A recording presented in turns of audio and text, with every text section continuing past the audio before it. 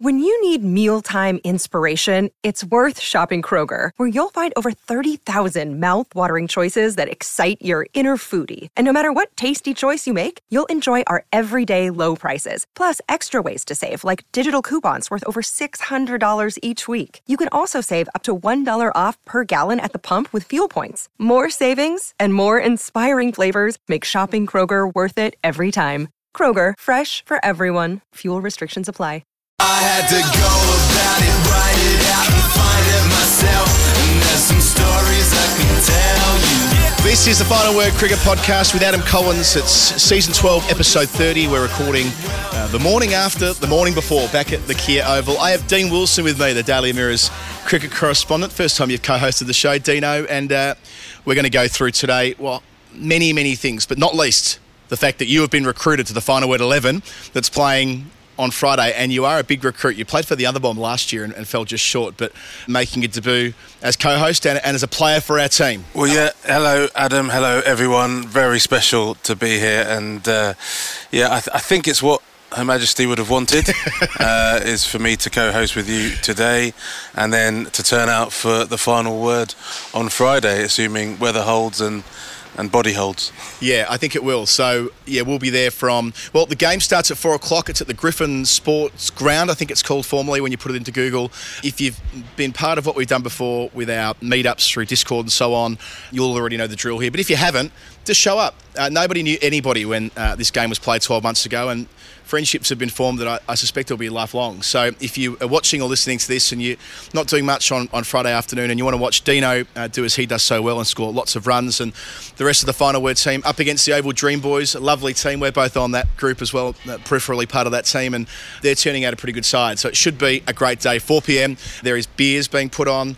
Afterwards, a few people have kindly put money behind the bar. I'm buying pizzas for everybody, so, it'll be a nice all-round day. Well, rumour has it that is indeed why I'm playing, so looking very much forward to getting out. We spend so much time around this great game, but perhaps don't get to play it as much as we would like, so if you get the chance, got to grab it. A fair bit on the agenda today, Dino, not least the fact that we had a test match that finished here. Unusual week in its entirety. We'll talk a little bit about the monarchy, I suppose, in the context of cricket. We've, of course, had Alex Hales announced back to the England team, which is a big bit of news, and one you're got your finger on the pulse of. Aaron Finch retiring from one-day international cricket, who's going to captain that Australian team. Australia played one days against New Zealand during the week and won the series, but it was a bit of a throwback to an era or two before. We'll have some nerd pledge from County Cricket, Asia Cup, and England's women have started their 6-game white ball series against India. As I said, we've got a lot on the agenda, but very first thing I want to say, though, is that Rwanda under-19s won the final spot for the Women's World Cup next year in the 19s division. Now, they've never had one of these before, the ICC. It's quite a big deal. It's played over 50 overs. They're admitting 16 teams to play, so it's a hefty, big, serious tournament in South Africa. And the scenes yesterday, Hypercourse posted a video on Twitter of the celebrations when Henrietta Ishimwe hit the winning runs. They were outstanding. The players cartwheeling onto the field. That's what it's all about, isn't it? We often talk about growing the game, but seeing, in this case, young girls from a part of the world that hasn't had a lot of cricket being able to play on that big stage in South Africa next year, that's going to do wonders for them. Yeah, absolutely. And it's terrific to see boards, ICC and boards all around the world, just taking women's cricket to the next level. Yeah. Of course, here in the UK, we talked about the 100 and how that level playing field, having the game, the men's and women's tournaments on an even keel has done wonders really for the women's game, really brought it into the consciousness of many more people. I was here at the Oval watching the Oval Invincibles during their trophy-winning season against Southern Brave, and my girl brought my girls with me, and we had an absolutely terrific time, and they just saw the women's game exactly the same as the men's game, which is kind of how it should be. So yeah, for these young girls under 19s, that's the start of a kind of serious, potentially serious life in cricket. A lot of the guys talk about when they came up against each other, the other international players at under 19 level, almost kind of a formative time for their career. Great to be able to see that now in the women's game as well. See that these young women can start to put in the kind of performances that get noticed, gets them picked up as well in some of these other tournaments, the Fairbreak tournament you mentioned. This is a great opportunity. I was going to say that as well. Like Fairbreak provided a bit of a platform for Henriette earlier this year. She took wickets for the Barmy Army team. These big booming in-swinging Yorkers that, she's about 4'10", right? And now made 100 in this qualifier, I believe, a couple of days ago. Hit the winning run. So, that will, as you say, whether it's Fairbreak or other domestic comps around the world, gives them a bit of a shop window, which didn't exist before for the younger players coming through. At a more senior level, the Women's Big Bash League starts in a month from today. I think it's the 13th of October. We saw news overnight that Sophie Eccleston has been signed by the Sydney Sixers. That's a huge get, given she's the number one ranked ICC bowler in the world. I think Sarah Glenn's now in number 2, so the England spin twins at 20 over level are doing so well. But looking through it, the strikers have Deandra Dotton and Laura Woolvart. The Heat have re-signed Amelia Kerr, Pooja Vastrika, the all-rounder from India, Danny Wyatt. Hurricanes have got Mignon de Pree, who's finished up playing international cricket but still around on the circuit. Lizelle Lee likewise, and Izzy Wong, who's been sensational throughout the English summer. The Renegades, Shabnim Ismail, the fastest bowler in the world. Harmanpreet Kaur, the Indian skipper, and Hayley Matthews. And the Stars have got Jemima Rodriguez, which is also a considerable signing, given she's got such a massive social media presence and can seriously play too. And then the Scorchers have Sophie Devine back, Maddie Green from New Zealand, and Marizanne Kapp, who still remains the premier all-rounder in the game, or at least there with Nat Siva. So that's going to be a huge tournament coming up. And then we go on, as I say, to the Women's 19s and the Women's World Cup. Yep. 20 over version is also in South Africa in February, March next year. So we talk a lot about the crunch in the schedule with men's cricket. It's probably... I remember talking to a couple of the England players last year in October and saying, gee, we're kind of knackered for the first time at the end of a season. That's kind of a good thing though, isn't it? Like they've had to play the whole way through from May to October. They'll be on the circuit and they want to be exhausted by this stage of the year. Yeah, I think it's interesting. I mean, we've seen that Siva as well, take a break from the game because she's played, so much cricket and also kind of like high quality, high intensity cricket. The Commonwealth Games was kind of sandwiched in the middle of this summer as well, alongside the 100, and as you say, the England women are playing India at the moment. I mean, it is great. It's terrific to see so many opportunities and the standard just getting better and better time after time. You talk about someone like Izzy Wong, trying to perhaps chase up to Shabnim Ismail with pace, and also that was an interesting sort of side view to like Lauren Bell and the kind of pace that she was operating at as well this summer. So things like that are just kind of great to keep that interest bubbling away. But the women are also going to suffer the same stresses and strains as the men. They're not machines either. We can't just keep expecting the same players to keep turning up and delivering tournament after tournament, international after international. So in a way, you kind of want to see the women's game, grow with more and more players developing, so that the workload in a way can kind of be shared, even though I know the players themselves will want to be taking advantage of those opportunities. It's a delicate kind of balancing act, but fundamentally it's great to see so many opportunities. Yeah, I agree with you that it's a balancing act. Ever since the start of the WBBL and the Kia Super League in 2016 and the 100 as well last couple of years, it's a bit of a global best of circuit. So in a way you want it to get to the point where, let's use Nat as the example, she's played everywhere. She's been such a presence over the last 5 or 6 years since these domestic comps bobbed up, and of course she's been captaining England as recently as the Commonwealth Games, captaining in 100 with the Trent Rockets, and stepped back from that, stepping back entirely last week for a time to deal with her mental health. And I mean, even the fact that she's able to be on the front foot and have that conversation speaks to the maturity around the women's game that sometimes we hear from men that it takes them until they have entirely burnt out before they can sort of speak to the people they need to talk to. Whereas in the women's game, it might be slightly more proactive and identifying that they have a heavy workload now as well. Yeah, possibly. I think, the conversations around that in both forms of the game are pretty consistent now. I suppose there's that old-fashioned view that perhaps women might have slightly more emotional intelligence than men. Probably.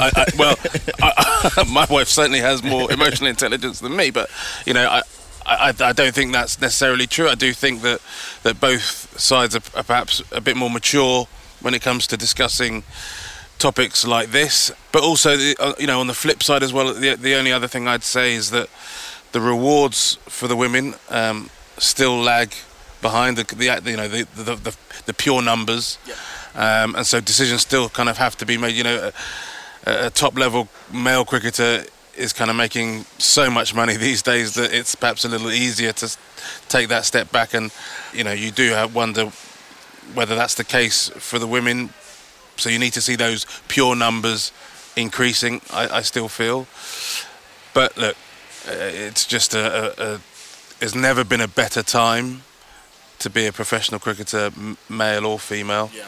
The opportunities are growing all the time, and I suppose you just take that moment. Sophie Ecclestone, you touched on going to play in the Big Bash. She's perhaps been quite discerning about where she goes and when she plays, and maybe that's the key. For the top level female players, just to think very clearly about where they can get a full, all-rounded package of playing, financial reward, but also looking after themselves, and that's the key, really. Yeah, I agree. Crude segue here. You said raw numbers. We like sort of raw numbers on the final word as a rule, and I plucked one out on Thursday night, 25,783, which was the number of days the Queen was on the throne. It's a big number.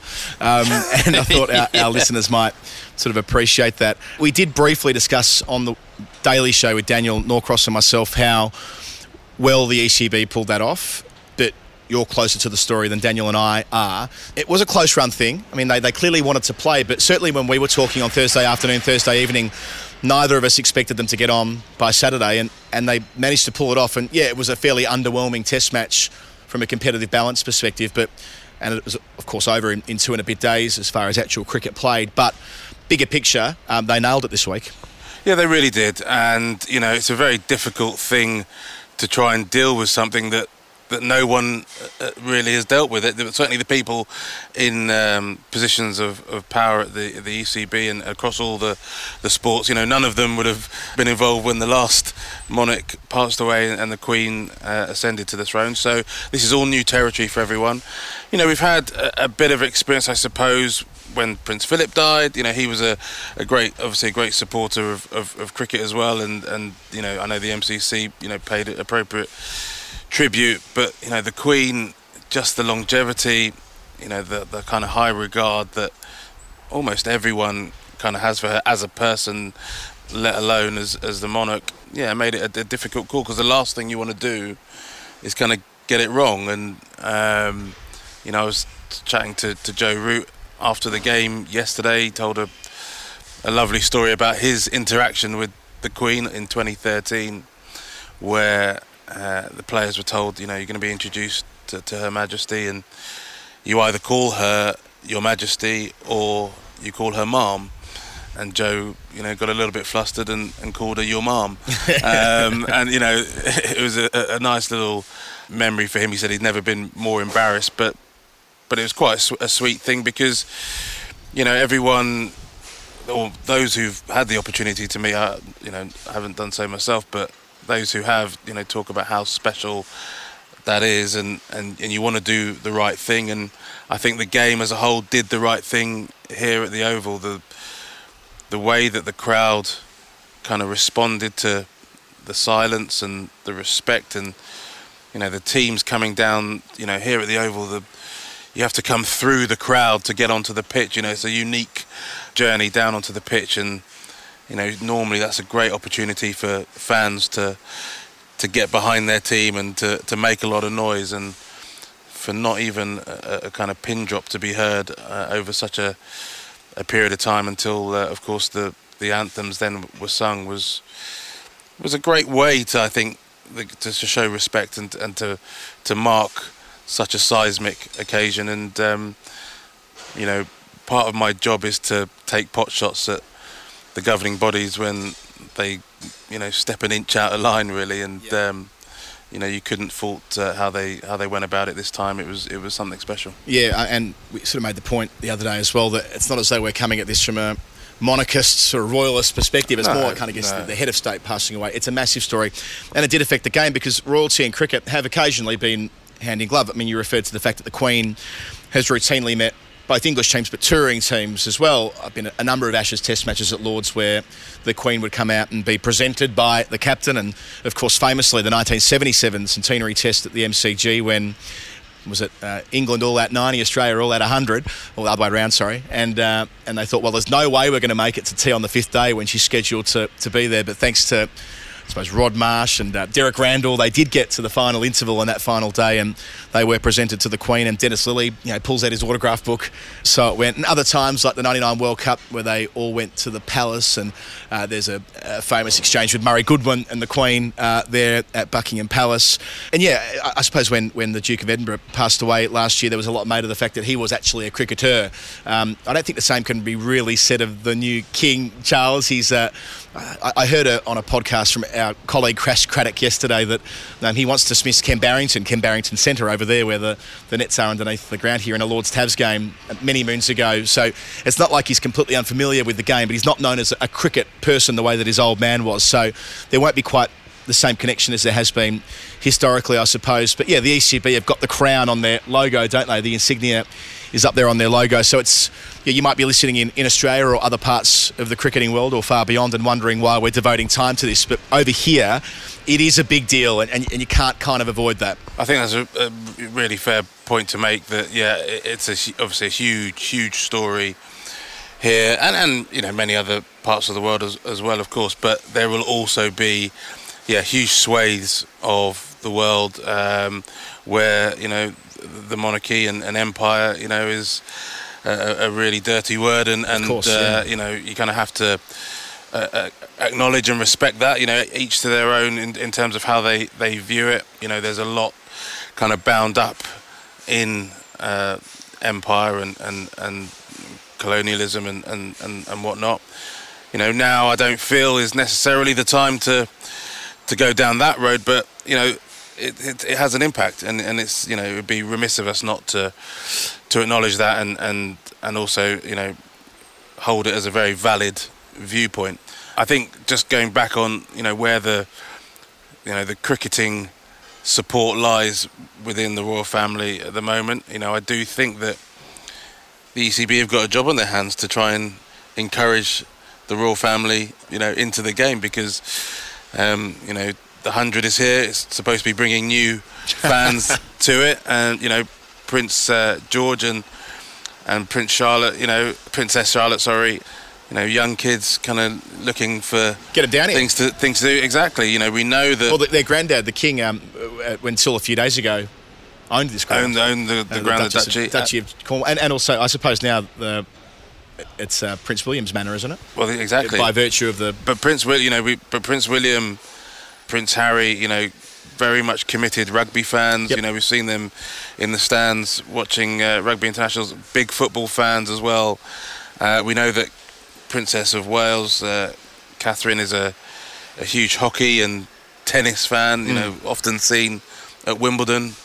Yet to see them at Lord's too often. So let's try and get Prince George into All Stars, Princess Charlotte into All Stars, and get them. That's where we want to be targeting the next generation, to get the cricket fandom in the royal family. Yeah, let's leverage off their celebrity and use it to our own advantage in the game. Why not? Bigger picture here this week at the Oval. Daniel and I spent 25 minutes sort of having a fairly grim conversation yesterday on the Daily Show, and I was pretty flat. I'm still pretty flat, to be honest, about where this Test series might fit into a conversation we have around where Test cricket might get to in the years to come. We were sort of discussing it yesterday at the pub as well, that we sometimes think the brave new world, as it were, is 5 or 10 years away, but there are increasingly signs that it's at our doorstep already. And where South Africa fit into that puzzle, I mean, it wasn't a great advertisement. Some fabulous bowling on display here, by the way, especially from England. But taken as a whole, this series isn't one that they're going to make a commemorative DVD of, is it? Most certainly not. No, almost. Yeah, all 3 games, done in the blink of an eye. I think technically 2 of them could have been done in 2 days, rather than the 3 that they kind of crept into. And you're right, in many respects, for those of us who have kind of grown up and have learnt about the game over a period of time, this is it's a new world. I'm not even sure I'd call it a brave new world, because, as you say, is that the game that those who love Test cricket, kind of want to see ever in a day.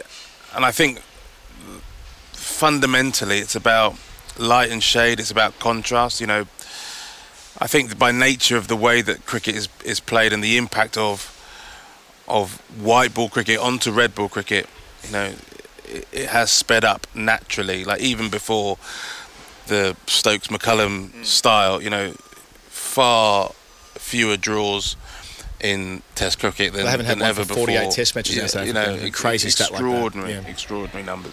I think 27 games haven't lasted longer than 300 overs, right, as well, something like that. So the game has already moved in that direction. But I guess as long as you have the contrast where enough cricket lasts enough time, then when the 2-day or 3-day match comes along, it's not such a crazy deal. It's not such a concern, really. I think the fact that we've had 3 back-to-back in this series kind of brings it into sharp focus. And fundamentally, if the quality of the game, if the competitiveness of the game is not good enough, then that's a real issue, because people will turn off. Even people who love the game will turn off. Yeah, it's going to require a really concerted effort from those who love Test cricket in South Africa to keep the wolf from the door, really. I mean, it's just the financial reality of being so indebted to a series of IPL owners who are now effectively bankrolling South African cricket, and the unintended consequences of that, I suppose unintended from those who are running the game there, but what that might mean for the players. I mean, Brevis, the kid who's meant to be the new AB de Villiers, who wasn't available to play for South Africa in the white ball part of this series because he was busy in England playing on a Mumbai Indians pre-season tour, development tour, something like that. I mean, yeah, let's hope that my doom and gloom over the last month or so, it doesn't quite come to pass. But yeah, I feel like when people try and undermine Test cricket, they can point at a series like this and look at the mismatch and so on. But in saying that, the next series that England play in Pakistan is likely to be in very different conditions, very different lineup potentially, if they choose to go more spin heavy, which bowlers they choose to take there, knowing that Stuart Broad's unlikely to visit upon the birth of his first child, his heir, as it were. Who knows, he might end up royalty one day, the way Broady is. But then, yes, he is cricketing royalty. Which fast bowlers might go to accompany James Anderson, who looks an absolute lock, whether they can get Saqib Mahmood back in time, whether Mark Wood's fit enough. At an absolute pinch, Ollie Stone, although I think it's pretty unlikely on the back of no red ball cricket, even if he is back in the England white ball stuff for Pakistan, where they go tomorrow for 7 T20s. Are you going to that? I won't be going to that, no. There's so much cricket being played, my duties will fall into the T20 World Cup, and then the Test series in Pakistan. But I'll be following that T20 series in Pakistan very, very closely. And yeah, you touch on a selection of names there. Didn't even mention Jofra Archer. Yeah, it's funny how we just forget he exists. Do you think Jofra will play Test cricket again, or red ball cricket at all? To be broader,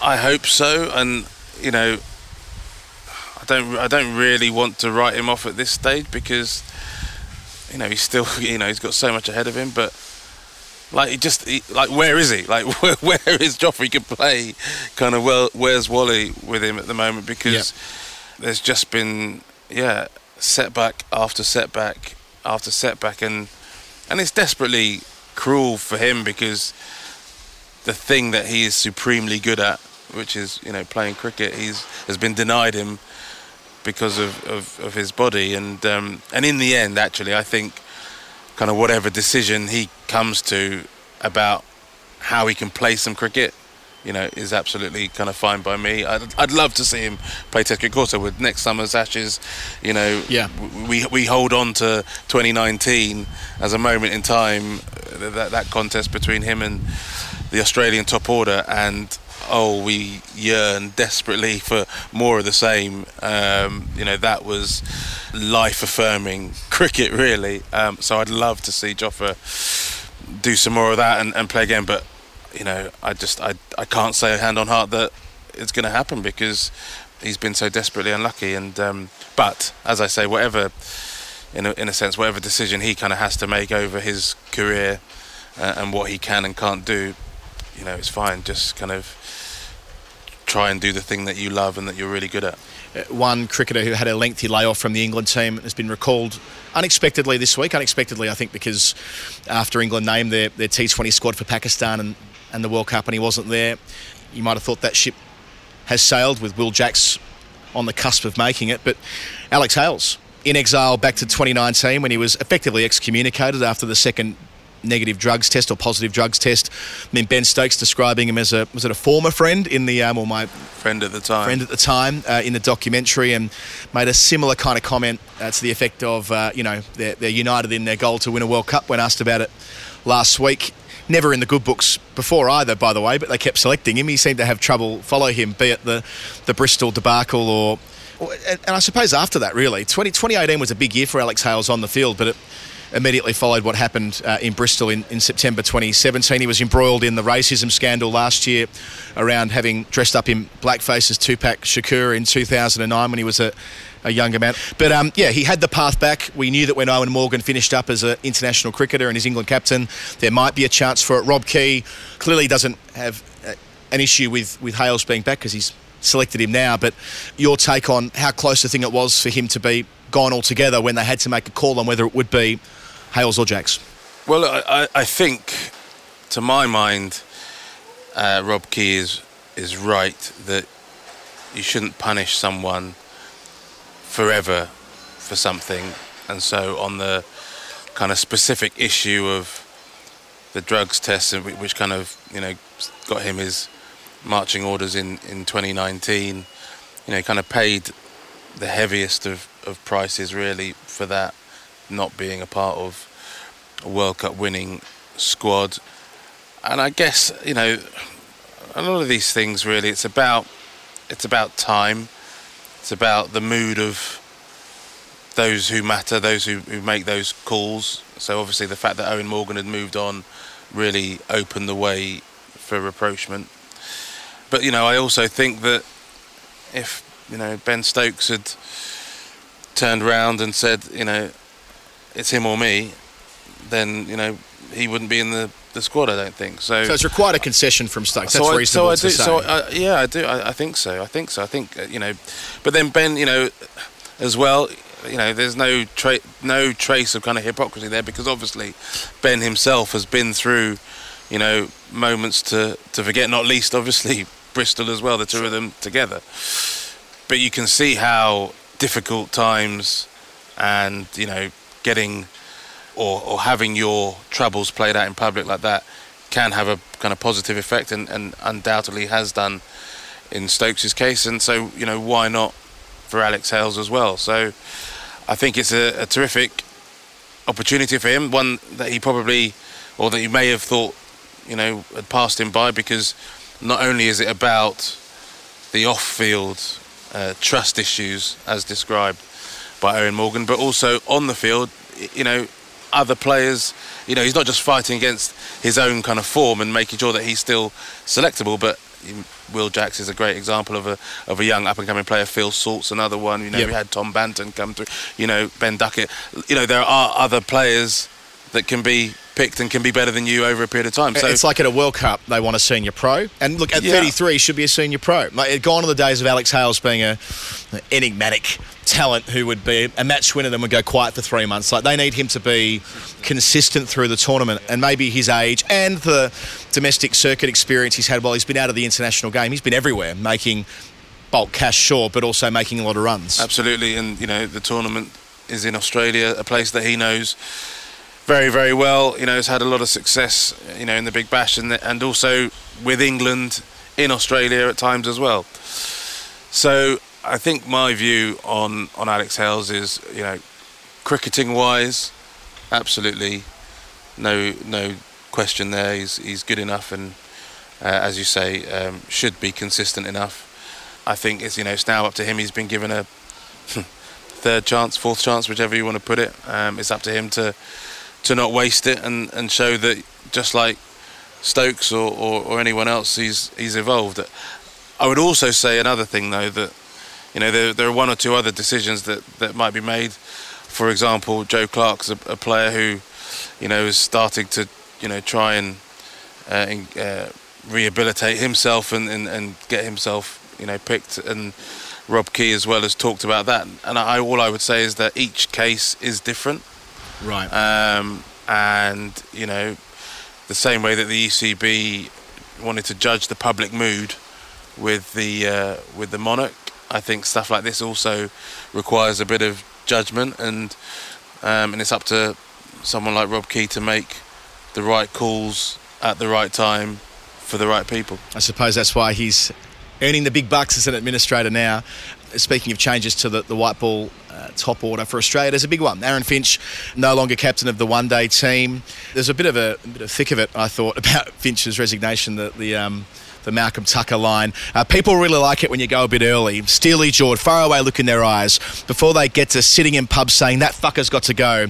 Old school respect. I rather like the guy. He was hounded out by the fucking press. Finch got out for all of that. Just. His overall record's a splendid one. The 17 one-day hundreds, over 5,400 one-day runs, average of just under 39. That was an average of 41 until a couple of weeks ago when he had a poor finish to his one-day career with low scores against Zimbabwe and New Zealand. But yeah, it feels like he realised that in order to give himself maybe a bit of clear air before the World Cup as well, that providing this concession that he was going to step down from the one-day arena this far out from a World Cup. Matt Roller and I last week were saying, well, look, there are 20 games until the World Cup. You probably want to have a captain in bed, or bedded in well and truly before that tournament. Now he's provided maybe the next generation, maybe one of his contemporaries, and we'll come to that in a sec, the chance to lead that team between now and next October. Yeah, look, I think, first of all, Aaron Finch, I would say a terrific cricketer, great guy as well, but purely, it's about performance, and for a long time he's been an absolute gun for Australia at the top of the order. The sort of batsman who actually can kind of bully the opposition attack. The guy that you say bowlers don't want to face, but I think it's true. I think you see, it's a bit like when Jason Roy was at the top of his game. Obviously the two of them almost kind of dovetailing in their demise. But at the top, first ball of a one-day international, and you're standing at the top of your mark, and you see Aaron Finch or Jason Roy stood at the other end. You know that there's a fair chance that no matter what you do, it could disappear, and that is an intimidating place to kind of start. So I think he's made a fair call this far out, as captain, to step away from one-day internationals. I do also wonder whether, when players make these kind of decisions, what does it actually take? Everyone's different. Virat Kohli, for example, has had a similarly dismal time of it when it comes to output in the last couple of years. But absolutely no suggestion that he would walk away. He was going to hang out until that 100 came along, and lo and behold, so there it was. Maybe it's a kind of not even a humility thing, but just a realisation from Finch that day might never come again. Well, that just shows his emotional maturity, doesn't it? I mean, he'll turn 36 later this year.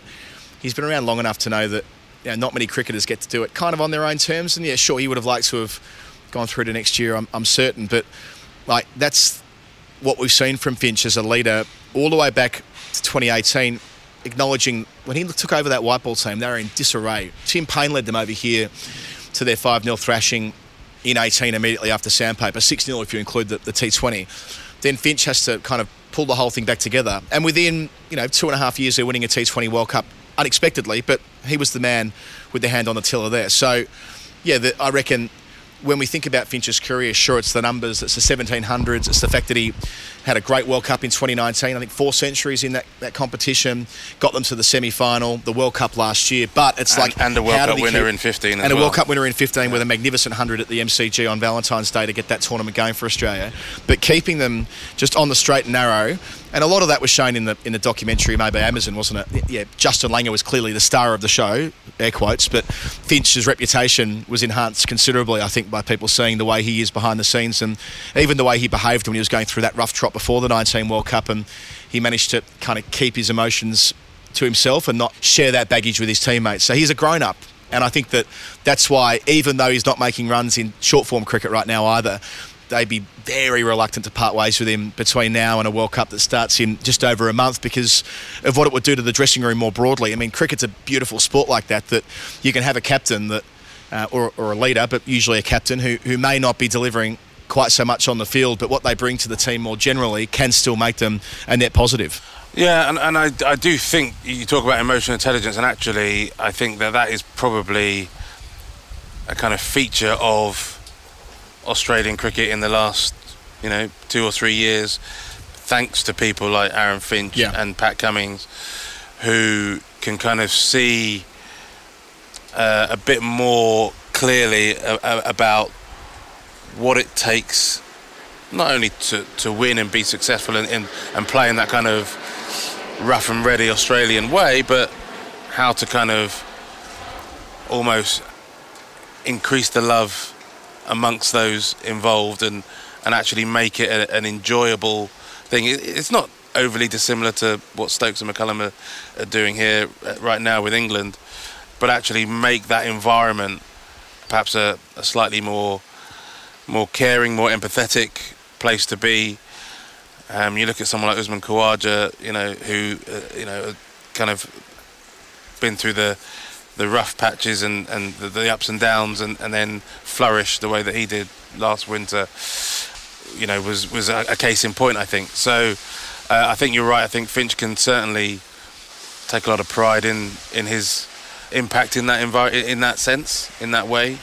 But cricket's about runs and wickets, and I think that's really where he shone brightest, and it's probably not a sad thing that he's gone, but he'll reflect back and think that it is no more, and that's a sad thing. Yeah, it was a proper career. Nick Hockley, the chief executive, said his decision to step aside is typical of his selfless approach to the game, and I guess they'll be looking for someone with those qualities you're discussing there to take over, and this has opened up the conversation. It's a bit of a Melbourne Cup field. Depending on how you sort of interpret it, there are lots of people who are either in the chat or might be in the chat, and Heavy Roller last week said, oh, well, one name you haven't mentioned, 100-to-1 shot, David Warner. Maybe he's not a 100-to-1 shot. I mean, he spoke at, I'm not sure what the event was today, but overnight, our time, and said that, well, he went into a bit more detail around his life ban, saying that in 2018 there was more going on than met the eye. Well, he said more to it. He referenced the MOU in 2017. I mean, the interview he did with me, which ended up front page news, saying that there may not be an Ashes series if they don't come to the table with the Australian Cricketers Association at the time. So he says here, things got over and above in terms of more than just Cape Town. So not a great quote from Warner, but you know what he's trying to say. He's trying to say that when he was banned, that there was broader dissatisfaction. He goes on to add two things. One, he's aware that every board director has turned over on CA since Cape Town except for one. So he knows the dynamic's different. And two, he wants a conversation with Nick Hockley. He wants to sit down with Nick Hockley and see where they're at, and to therefore maybe open the door to him captaining again. Now, last week or 2 weeks ago, that was more or less around the Big Bash and whether he'd be given the reins at the Sydney Thunder in January when he becomes available to play for them. But now that Finch has pulled out a fraction earlier than we thought, who knows? I mean, it'd be a massive call. How do you think it'd be received outside of Australia? I would love it. I would absolutely love it. The fun and games that we could have with David Warner as captain of Australia would be too delicious not to. Look, I think there'd probably be, not crazy, but it'd be a big stretch to install David Warner as captain of Australia. When you look at, even though I think that in the end the reaction to Sandpaper Gate and everything that went on there was slightly over the top, you did get a sense of just how horrified the Australian public were with it, and you got a real sense of the regard with which they kind of hold the team and those kind of offices. Maybe the fact that it's white ball rather than Test captain might make a difference. Well, that's what they were going to do with him, right? So you go back to early 18, they made him white ball captain a couple of times in Smith's absence from 16, 17, early 18, that tri-series that we were at, and before the tour of South Africa when England and New Zealand were playing T20s against Australia, both in Australia and New Zealand. And Warner did an awesome job, won every game, and I suspect they were laying the groundwork for him to take over the white ball team ahead of the 2019 World Cup and have Smith doing the Test cricket and Warner doing the white ball stuff. So it's never been a question of whether he can do it. It's that kind of how will the public accept it. And remember that similar conversations were had around Steve Smith when he briefly became Test captain last year in Adelaide, whether the public would accept such a thing. And I think broadly speaking they did. I don't remember too much animosity towards Smith doing it. I suppose it was a one-off, but maybe it's different with Warner. Bigger personality, more baggage. Yeah, and also kind of, personality as well in the lead up to it as well, Yeah. The issue of the priest or the bull or what is he going to be this week, who knows. I mean, all those things kind of go into it, and I also, just looking from afar, talking about the Big Bash, there's been a huge kerfuffle over, whether or not he's awarded a Big Bash deal. He almost kind of, it was a sort of come and get me, who's gonna pay the big bucks for me to come and play, and I'm not sure how that kind of sits with everyone as well. That Well, there is that is relevant to the conversation because Warner does well, gets out ahead of it, effectively earns himself more money than anyone else who's an Australian playing in that domestic 2020, the Big Bash.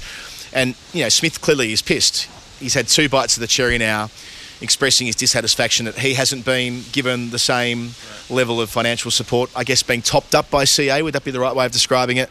And that's not going to happen because Smith's not seen as an important T20 player as Warner is, and that's kind of understandable. But it happens at the same time that Smith's been making runs and that Finch isn't there. Would Smith be the one-day captain? Personally, I can't imagine a scenario where you'd want Steve Smith captaining any team anywhere at the moment because he's so myopic in his attitude towards. He is so focused on his batting.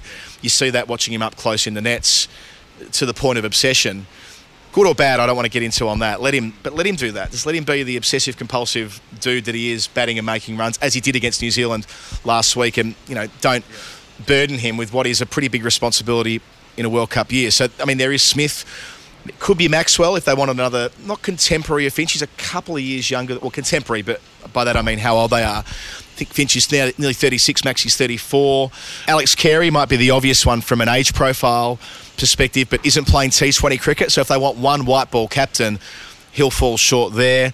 Mitch Marsh was player of the World Cup final last year in the T20 format, but, doesn't play consistent cricket for Australia because he's rarely fit enough to do so, and that's no slight on him. It's just the reality of his body and that it does break down quite a bit. So there are a lot of that. Pat Cummins, I said last week, might be a good shout for 1 year just to get it through into the World Cup. Overnight, he didn't close the door on that, on doing both jobs, but he did say that his main priority has to be the Test job and no decision he will make will compromise that. Kind of like what Ben Stokes said when he retired from one-day cricket. Mindful of that heavy workload in a one-day World Cup year. They'll be playing so much. I doubt Cummins will play in every series. So there's no obvious captain, and I suppose that's why we look at Warner as well. In the absence of the obvious, he might be the left field guy. I suppose the stress is coming up for Cummins as well in Test cricket with trying to get into that World Test Championship final and try and win that immediately before an Ashes series as well is kind of, understandably the priority. As I said, the idea that David Warner might be captain of Australia again, would be, journalist manna from heaven. And imagine he was captaining Smith as well, by the way. That'd be tasty. Even better. Yeah. But I think one of the things about having the right captain for the right time is it's such a skill and such a thing to kind of alight on. So, for example, England at the moment have got Joss Buttler kind of taking over from Owen Morgan and, kind of anointed very much, years previously. And It's been a very seamless, almost, Royal-esque kind of ascension for him. And immediately, they've they've hit the buffers and have really struggled this summer. You know, just trying to follow on and take things the same way as Morgan. So it's just not. It's what I'm trying to say is it's not easy to get the right people in the right positions of responsibility at the right time, because it's a kind of alchemy that if we all knew what the secret was, you know, everyone would win all the time, but they don't. And I do think that Australia, you know, almost kind of having won that T20 World Cup, now going into another one on home soil, great opportunity, you know, to double up and kind of be, you know, and retain that title. To then go to India and try and win a 50-over World Cup, where so many of their players have got so much experience, you know, will relish the smaller grounds and do huge damage out there. You know, it's a great opportunity for Australia. So to get the right person in place at this stage, whether it's for a year or 18 months, is kind of crucial. And I can't see that David Warner brings about that transition particularly easily. If it were me, who's the one name? You would pick him. Well, you would pick him like that. Yeah, the truth is, I wouldn't. I think that it would put too much pressure on him at the latter part of his career. And I know he loves that. Like, Dave loves that stuff, right? But I think that you are running the risk of burdening a player who probably is in decline already. A few years ago, different story. The chance to go back to India and win a World Cup out there. I mean, he would love it, but I think that if you want to get your most out of Dave Warner, not a bit different to Smith. I think with Smith it's more a personality thing. With Warner, it's more like he's clearly hit that. You know, he's on the way down, not in terminal decline, but in some sort of decline. So the best play, I think, is to let him be a senior player around the room without burdening him with all the extra pressure there would be. Yeah. Glenn Maxwell, on the other hand, he's one player who will be in both formats. He will be. I mean, if Finch does pull the pin, remembering that Australia next go to India for 3 T20 internationals before the World Cup, doesn't go well, and they do want to make a change. It might be 5 T20s actually. In any case, there's a lot of cricket. Australia play England as well, don't they? If it gets to the point where Finch goes on the stroke of the World Cup, look, I can't in good faith continue on. I'm not making any runs. I'm going to retire from all formats now as an Australian player. The only guaranteed lock in the top 7 who isn't Warner and putting Smith to one side is Maxwell, and he's done the job both in the IPL and for many years for the Melbourne Stars. Another one of these empathetic characters who you know, has that personality trait. And people will say that I'm just talking about Maxi because I tend to, and that's fair enough. That's a reasonable criticism. But I think he might be a good fit. But time will tell. Mentioned before, Australia have been playing one-day cricket this week in the Chappell Hadley Trophy, the time-honoured, the trophy they play for every year occasionally, and then they wait 10 years to play it another time. No 50s in the whole series for New Zealand. It was a real weird kind of throwback, which I didn't mind. You know, we often talk about how Test cricket in different parts of the world give you different results and different rhythms of play or some version of that. If you're going to play under lights at the end of winter in the top end of Australia, it is of course going to be different to playing on a belter in the daytime at Adelaide Oval in January. I mean, that's just the nature of the beast, even if it is the same country. So yeah, even it did feel like a throwback to the 90s in a way. That first one day out with Australia set 233. So in the first innings, Kane Williamson top scored with 45 from 71 balls. And, you know, the fifth bowler, Maxwell, taking a fourfer. That's very 90s energy there. But then Australia fall foul of Matt Henry and Trent Bolt, who run wild. Finch, Smith, Labuschagne and Stoinis all out in single digits. Enter Cameron Green and Alex Carey. I guess it's the Michael Bevan, Andy Bickle, Michael Bevan, Paul Rifle, something like that, if you want to go back to when they were pulling off stunts and chases from nowhere. At that stage, Australia were 44 for 5, and that pair added 158 to get them over 200. Carey, 85 from 99, his second big effort chasing after that Old Trafford win a couple of years ago. They did lose a couple of late wickets, so Green needed Adam Zampa to come in and bosh 13 not out at the end, but the big fella finished with 89 not out from 92 balls, like it's not even a thing. Australia win by 2 wickets, 5 overs early, and it felt like a sort of a watershed moment in Cameron Green's white ball career after he picked up a fifer the previous week against Zimbabwe. He plays an innings like that under serious pressure, under lights, to get another victory with the bat. Yeah, look, I'll be honest, I'll lay my cards on the table right now. You know, I was in Australia for the Ashes over the last winter, and all kind of performances were put in. You know, it was a pretty dominant display, of course, from Australia. But the one player that just captivated me and just, I don't know, I just wanted to watch every time he had the ball in his hands, every time he came to the wicket, was Cam Green. I just think, you know, for all the talk about all-rounders and Australia's kind of rotten love affair with all-rounders, here's a guy potentially who could be an absolute star, and you know, he's got all the skills, all the attributes. You know, he can bowl properly quick, and coming down from a, you know, seeming about 10'5", he's just he's just a wonder to watch. You know, and I think as well, when you are that size, when you are that big, obviously you kind of people are drawn to you anyway. I think it's almost more miraculous when you're able to do incredible things with it, when you're able to move so well. I mean, watching him at Gully, he stood at Gully all series, and unless you hit it like 2.5 yards past him, either side of him, you had no chance of getting around him. I think he's already the best Gully fielder I've ever seen, and he's 22 incredible. or something. I mean, because Gully's no longer a catching, well, it's evolved. It used to be a gully there for, you know, go back to the 80s and the 90s. A lot of batters were caught in the gully. Yes. Because bowlers would bowl a fraction shorter outside the off stump with that mode of dismissal in mind. Splice, yeah.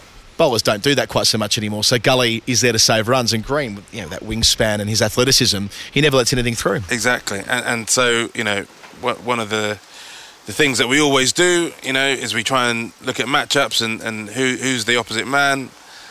You know, the captains, the fastest bowlers, the best batsmen. Well, of course, Stokes and Green. Next year. The two all-rounders next year. What a contest that will be. Cannot wait for that.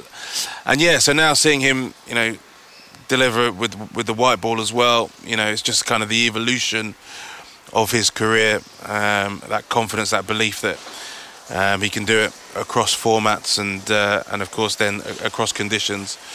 And it's also going to bring in another dimension to what we were talking about right at the start of the podcast, which is the balance. You know, when do you play? How much do you play? What your priorities are?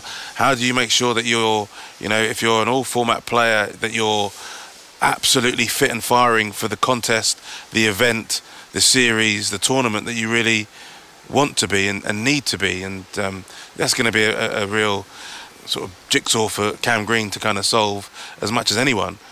So it was. I saw those scores coming out from that Chappell Hadley trophy. In England, we have this saying that, you know, football's a game played by, you know, 22 and kicking a ball around for 90 minutes. At the end, Germany win on penalties. Well, I would say, you know, cricket's a game played by, you know, 22 players, you know, and at the end of the series, Australia beating New Zealand 3-0. Yeah. You know, it was kind of almost inevitable, even though New Zealand, a terrific side, you know, have done so much. You know, we know about all the finals and the trophies and the World Test Championship. I kind of feel that maybe New Zealand's just a bit burnt out, like just as a cricketing nation. Well, it's the same guys playing every format, isn't it? It's the same guys, yeah, you know, and they're terrific. And there's been a little bit of, or they're trying to regenerate a bit. Obviously, Ross Taylor's moved on, and, you know, Daryl Mitchell's emerged as, you know, a international of high quality. But, you know, Kane Williamson, you know, the pressure on him is immense. You know, trying to battle with his elbow and still hit the heights. I just feel that maybe, you know, it's taken so much for New Zealand cricket to reach the summit of across the board that actually they're now a bit screwed. Yeah, and they rely so much on their bowlers, don't they? I mean, the second one day, they keep Australia to 195 for 9. So I said the first one day was like the 90s. Well, that's kind of like the 80s. You know, that was a score you might be able to defend at the MCG on a huge ground with big boundaries and all the rest. But, yeah, Smith's top scoring was 61 from 94. Bolt 4 for Henry, 3 for 33. Southey 1 for 39. So, again, very 80s figures. And then the collapse, though, all out for 82 in 33 overs. Williamson top scoring was 17. Zampa 5 for Stark, 2 for 12 from 7. And how about this? Sean Abbott, 5 overs, 4 maidens, 2 for 1. So unusual analysis in the modern game. Then the third one day, they released Warner to go back and have a breather before a pretty busy international summer coming up. So Finch, for his final one day, after announcing that retirement, had Josh Inglis with him for company at the top of the order.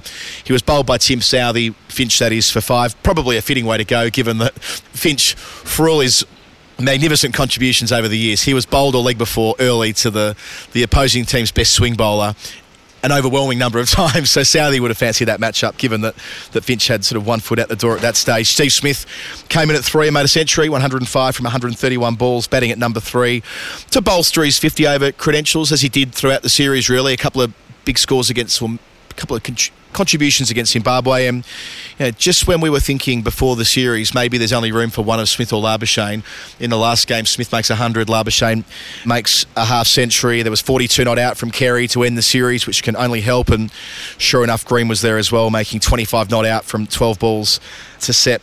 They set them about 270 odd, and New Zealand were all out for 242. 6 scores between 21 and 47. Nobody going on with it. It was again Sean Abbott with the squeeze, 2 for 31 from 10 with 3 maidens, and the rest of the wickets going to the usual suspects. But yeah, Sean Abbott's a bowler that got an opportunity a couple of years ago to make his international debut, his one-day debut. Had to wait a couple of years. Been 12th man an awful lot. Back in the 11, 2 really good performances. Again, it shows that depth Australia have got with the ball. Yeah, it does, and it also goes to show the quality, I think, or the impact that the Big Bash can have, because Sean Abbott has been a Big Bash star, during that period, consistently delivering. So, yeah, good to see him, out there and taking his international chance now, because, like everything, Stark, Hazelwood, Cummings, it just trips off the tongue, but they're not going to be around forever. No, they're not. And they're a snifter older than you think, especially Stark. They're not 27-year-olds anymore, with the exception of Cummins, who might be 27, but the others two are in their 30s now. Absolutely, and they're playing all formats as well. It's not as though, obviously, Broad and Anderson that we saw here yesterday only play Test cricket. I mean, not even first-class cricket, only play Test cricket, because there aren't any first-class matches for them to play. But, these guys are playing, white ball, domestic, international, and red. And they've been utterly incredible, but having that conveyor belt through Australian cricket, through their state, BBL and onwards, Sean Abbott is a guy who, goes to show it still works, really. Absolutely. The system works and all the rest. We can take a quick breather here, Dino. Before doing so, as we do every week on our weekly edition of The Final Word, a little bit of Nerd Pledge. Now, this is where members of our broader Final Word community who contribute to the Patreon page send in numbers relating to cricket, so that it isn't just sending us a $2 or a $5 or a $10. They specifically tailor their number to cricket, and we have to work out what they're talking about. Josh Taylor is up this week with 756. It's an AUD pledge. He sent a clue through. It reads as follows: while walking the dog listening to episode 90, I was inspired by the Booney number plate and started investigating every car we walked past. That was a pleasure of ours. That I think the number plate was B00N and then a few numbers after, which related to one of Booney's Test hundreds, and it wasn't a tailored number plate. It was just the number plate that happened to come out of the. They make them in prisons, don't they, number plates? So goes on to say the number plate he saw was IGUT 756. I got 7 for 56. Quite clever there. If I ever managed to get such figures, I'd probably get a vanity plate as well. I'm also aware of a famous subcontinental 7 for 56, so feel free to tell that story or another. I give you a free hit. So on this, there are a series of fabulous 7 for 56s in Test cricket. Warney took 7 for 56 at Sydney in 1994 against South Africa. It had a subcontinental feel at the SCG that week. It was the Test match that Fani de Villiers ended up winning on the final day, bowling out Australia for about 100. So I don't think it'll be that, though. Sydney Barnes in 1914 against South Africa in Durban. It's fairly standard for him, though, taking 7 for 56 against that opposition. Barnes against South Africa, 83 wickets at 9.85 in 7 Test matches against them, 12 fifers and 6 10-wicket matches. So there weren't many times he bowled against South Africa without taking at least 5. In the same era, Wilfred Rhodes was the first person to ever take that analysis 10 years earlier at Melbourne in 1904. That was a test that started on New Year's Day, the second of a series where England had already won at Sydney thanks to Tip Foster's 287 on debut, which was the world record at the time. Plum Warner's team were the first that had been taken by the MCC that wasn't like a private operation before 1904.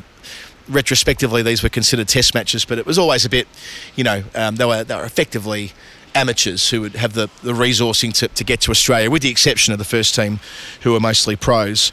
Yeah, in the second test match, England made 315, which proved plenty because Monty Noble's team were routed for 122 in reply, with Rhodes taking 7 for 56. And we spent a lot of time talking about his long career. There's a new book out at the moment about Wilfred Rhodes, who had a test career that spanned 31 years through until 1930, so a much younger man in 1904. However, I'm pretty sure that what is being referred to here by Josh as a subcontinental feat would be Kapil Dev. This was a really important test series. It was the first time that India had hosted Pakistan in test cricket for 20 years in 1979-80, so they're in Chennai in 1980, which is where Kapil Dev takes 7 for 56, the same test match where he made 84 from 98. He described it as his best all-round performance for India in test cricket, 10 wickets for the match all up. They win the test and go on to win the series 2-0 against Pakistan. And yes, it was a momentous achievement to not only host them, but to win against them. And it's a shame they don't play more test cricket these days, Dino. We saw Indians up against Pakistanis in the championship this week, though, so playing red ball cricket. If only it were possible for it to happen in India and Pakistan rather than only in domestic cricket over here. Absolutely. And also, we're almost guaranteed a India-Pakistan white ball contest in ICC events. And yep.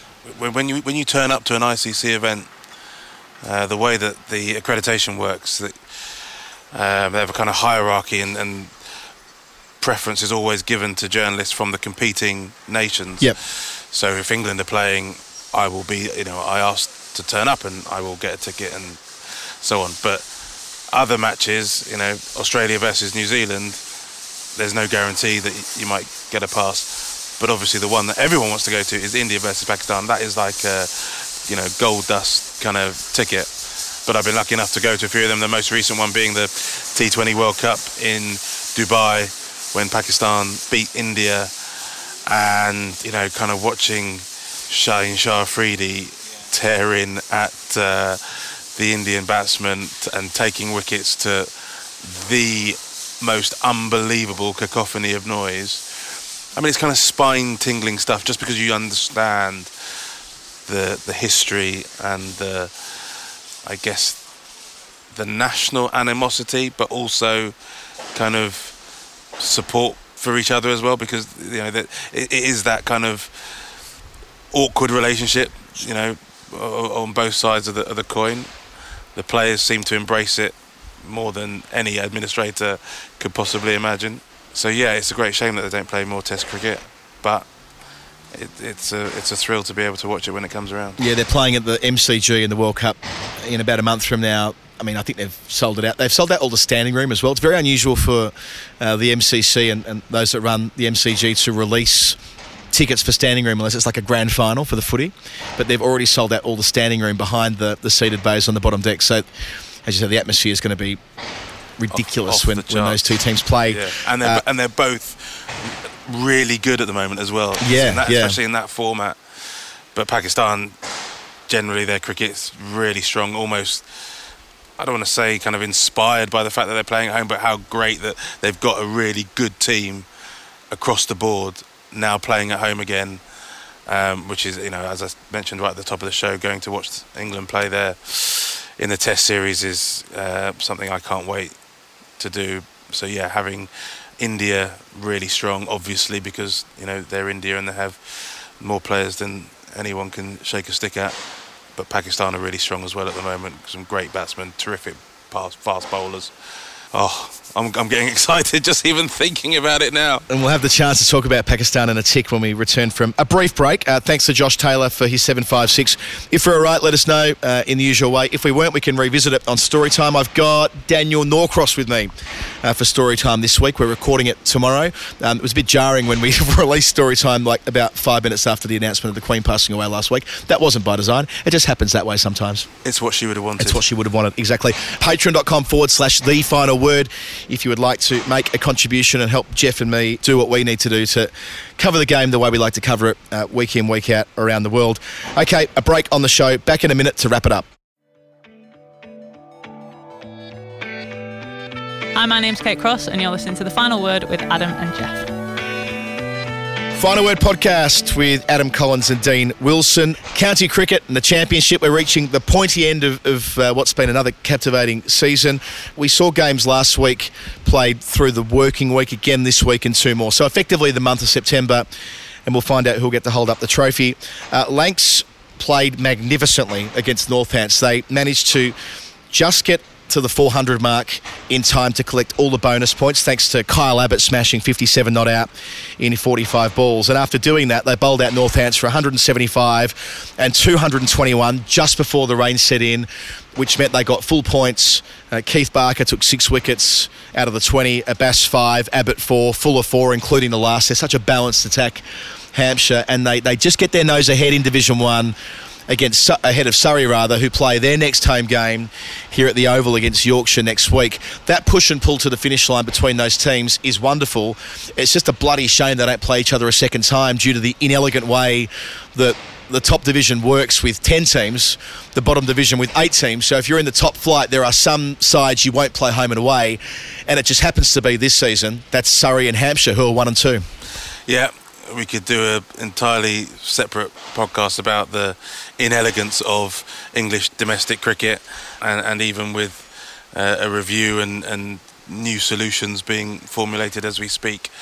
I still suspect it probably won't be all that smart. But even so, it's a terrific way. Time after time, the championship does manage to find itself right at the death of the season with at least 2, if not 3 teams pushing for the title, and also having, you don't have a Surrey-Hampshire contest, but the final game of the season is Surrey-Lancashire, yes, which could have obviously a huge impact on the destination of the trophy, depending on what happens in the next round. And Lancs can notionally still win it as well. I mean, they're well back in the pack in third, but Surrey haven't started well against Northants this week. So Northants had a good day 1 yesterday. I haven't caught up with what's happened this morning. But yeah, there is still a world where if Surrey lose to Northants, and again here at home next week against Yorkshire, a game that Norcross and I are commentating for Surrey, so you'll be able to tune into that on the stream. I will be along for that, yeah. It's going to be a really big week here at the Oval. But yeah, that you're right, it is relevant all the way to the finish line, as it was last year. Down in Division 2, where they have the elegant draw, Notts are some 33 points ahead, so they'll definitely get the first promotion spot after they thrashed Leicestershire last week. Glamorgan, Derbyshire and Middlesex are all within 4 points of each other for the other promotion slot, albeit with Glamorgan having a game in hand, and they're playing Middlesex at Lords at the moment, so a lot will hinge on the outcome of that game. And then we obviously have the Royal London Cup final, which, it's off Broadway, that competition these days, Dino, due to the fact that it clashes with the 100, but Saturday, Trent Bridge, we have Lancashire up against Kent after Lancs beat Sussex in the semi-final and Kent beat Hampshire in the other semi, with Steve-O making that wild unbeaten 84 in about 50 deliveries. Whether it's the end of his career or not, who's to know? I'm sure someone will sign him. It's the Darren Stevens Cup, isn't it, really, yes. this year? I mean, the Royal London Cup, utterly marginalised by the 100, but actually I think managed to kind of find its niche because, there was some young talent able to, get a go. Certainly from a sort of, put my Middlesex hat on for a moment. Stevie Eskenazi. And in fact, I should put my Middlesex and Stanmore hat on. Stevie Eskenazi scoring 400s in a row, or was it 3 and then 4 and 5 or whatever? Just incredible form from him. Didn't he get a 100 deal? Well, do you know what though? Second year in a row. If he'd got a 100 deal, I mean, he should have a 100 deal, and he should be playing. But if he'd got a 100, even if he managed to get into the 100, as a replacement, he would have ended up sitting on the bench, playing no cricket. At least he managed to play some cricket, and yet, at the same time, counties were playing, I think, 8 days of cricket in 45. In peak summer months, it's just not conducive for a domestic structure to have such little cricket for so many players. It does feel like next year, though, and we talked about this a couple of weeks ago with Will, that it'll be pretty exciting, I think, having the Royal London Cup played in April next, if that's the way we end up, and having county cricket, the championship played in August alongside the 100, which might be a better bedfellows, and getting more cricket into August by virtue of the fact that they are 4-day fixtures, purely because it's bloody cold in April, and running around playing 50 over cricket makes a lot more sense than standing with 3 slips in a gully when it's 2 degrees. Yeah, that does make more sense. And actually, yes, the conditions sometimes are a little fruity, but actually it's the start of the season where pitches are sometimes actually rather good, because the groundsmen have had lots of time to prepare them, and so I think you might find that there'll be some pretty tasty scores as well, in that being the case. Correct me if I'm wrong, I think in Australia the one day, the Marsh Cup, is kind of the curtain raiser for the season. It has been for a long time, and they do it in blocks now, so it's a little bit different to the way it used to be. But you're fundamentally right. They play a lot of 50 over cricket at the very start of the summer, and then look, I'm not going to get too deep in the weeds on the month of August question, because I know that it does make people very angry. But it is worth noting that there is no domestic 4-day cricket played in Australia for about 3 months because of the Big Bash. It's probably 2 months now, but there is a long window in the middle of the summer where it's only domestic T20 cricket, and they play the Shield mostly October, November, March, or a bit of February into March. So it isn't completely, it's quite similar to what we have here. It is. For the Big Bash, say the 100. The difference, of course, being that I think we've always been conditioned to there not being quite so much Shield cricket in the middle of the summer, whereas county cricket's always been a midsummer sport here. It's a 10 game Shield, and you also, you don't have really the issue of games being washed out either end of the season. We're sat here, rain's falling, pretty steadily, unlikely to happen, in February in Sydney or whatever. But anyway, the point is that the Royal London Cup, is a little bit of an afterthought at the moment, but I'll be, tuning into that final and seeing, because, fundamentally the game, keeps moving, players keep coming through, and it's a conveyor belt. It's a conveyor belt of talent right the way through. And we've talked about Big Bash and the 100 and England and Australia and all these. Every player who's playing for England at the moment has played in the Royal London Club or its equivalent. So everyone starts somewhere, and it holds a huge amount of importance on that journey. And credit to Kent, who are not going to pick any of their 100 players. You could argue that they're not giving, the spectators the best possible product in not picking Billings, which is the most noteworthy of that lot. But dance with the one that brung you. They're letting the younger players that have got Kent to the final the chance to play on the big stage at Trent Bridge in the One Day Cup final. I think there's something to be said for that. I'll be interested to see whether Lancashire do something similar. The other trophy that was decided this week was the Asia Cup. We haven't focused a lot on the Asia Cup, with the exception of the Pakistan-India games the last 2 weeks. But what an achievement from Sri Lanka to win that trophy for the 6th time, knocking off Pakistan in the final. They made 170 for 6 with Rajapaksa, 71 not out from 45 balls. He's a star on the rise. Hasaranga, who was the big top money player, I should say, in the IPL this year, making 36 from 21, coming in at 7. And then with the ball taking 3 for 27. He's obviously a star. Last year in the World Cup over in the UAE, we saw players like Patam Nasanka coming through. Gunal Thilika has been a player who's been fairly consistent for a while now. Kushal Mendes, who hasn't been quite so consistent, but certainly, as we saw when Australia were there playing Test cricket recently, and as far back as 2016, is a high-quality player. I'm not saying they're going to win the World Cup in Australia next month, but I wouldn't be surprised if they made the semis, and that's a great thing. That Sri Lanka, having endured probably 4 or 5 years of really plumbing the depths of the international rankings across the formats, have had a pretty good year at Test level, knocking Australia off in that second test, beating Pakistan in a test match at Galle as well, beating Australia in the one-day series they played, 3-2 I think it was, and now knocking off Pakistan in the Asia Cup final. Good on them. Absolutely. And you know what? 2 things I'll say about that. Well, 3 things actually. What a place Sri Lanka is. What a gem, of an island to produce not only the quality of players that it has done over the years, but just the continued conveyor belt of talent is just sensational, and it's a place that is very dear to my heart. I love going to Sri Lanka, and also just seeing the kind of players that they can produce as well, kind of doing it their own way, unorthodox, etc. But the other thing is, they've won this tournament, they've won the Asia Cup, they've beaten Australia, as you mentioned. And they've done it with Chris Silverwood at the helm. Chris Silverwood, who was kind of turfed out from his England role after very disappointing winter, very disappointing Ashes. Things just kind of were just seemed all a little bit too much for him with England. But he's a good man, and he's absolutely dyed in the wool. Cricket, cricketer and cricket coach. And just to see him get that success as a coach kind of really validates him. I think that he does know what he's talking about when it comes to the game. I think it was a difficult set of circumstances that he had with England. We do brush over the COVID bubble scenario, because we all lived through it and whatnot, but clearly an extraordinarily difficult time for those involved with England. So I like Chris, and I just think it's good to see him enjoy some success as an international coach with Sri Lanka.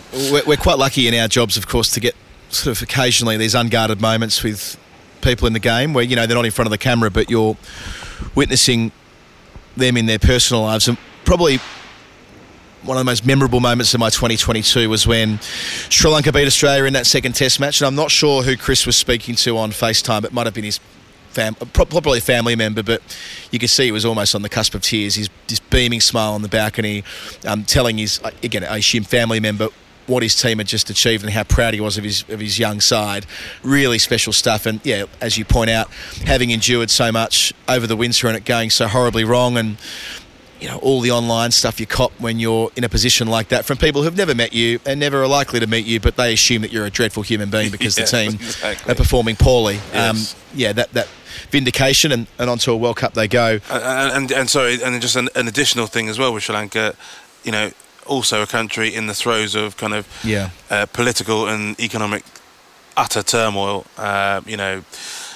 Queues for fuel and food, and protests and just everything kind of bubbling to the surface there as well. The kind of the backdrop for a lot of these players, trying to go about their careers, undoubtedly with friends and family kind of suffering back at home as well. So a real triumph over adversity for Sri Lanka. The only other series I want to touch on quickly, and we'll do a lot more on this next week when they've played more cricket, but the first game between England and India's women has been played. That was on Saturday, the first of 6 white ball games, 3 T20s, then 3 one-day internationals. There was a crowd of 5,000 at Durham, and that prompted some people to complain.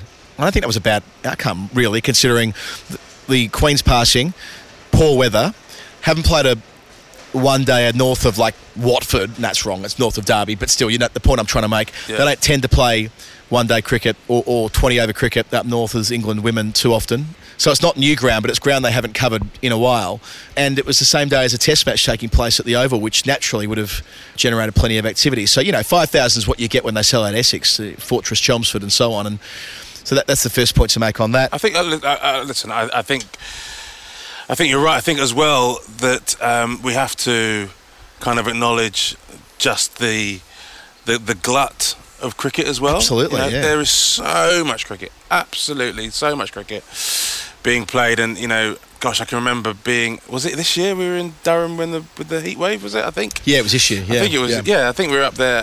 First one day. Yeah. Absolutely packed out Durham ground. The hottest day on record. And that was part of a white ball series, where teams were playing back-to-back games day after day, and play, no time to recover, and on the back of that has not stopped all the way through this summer.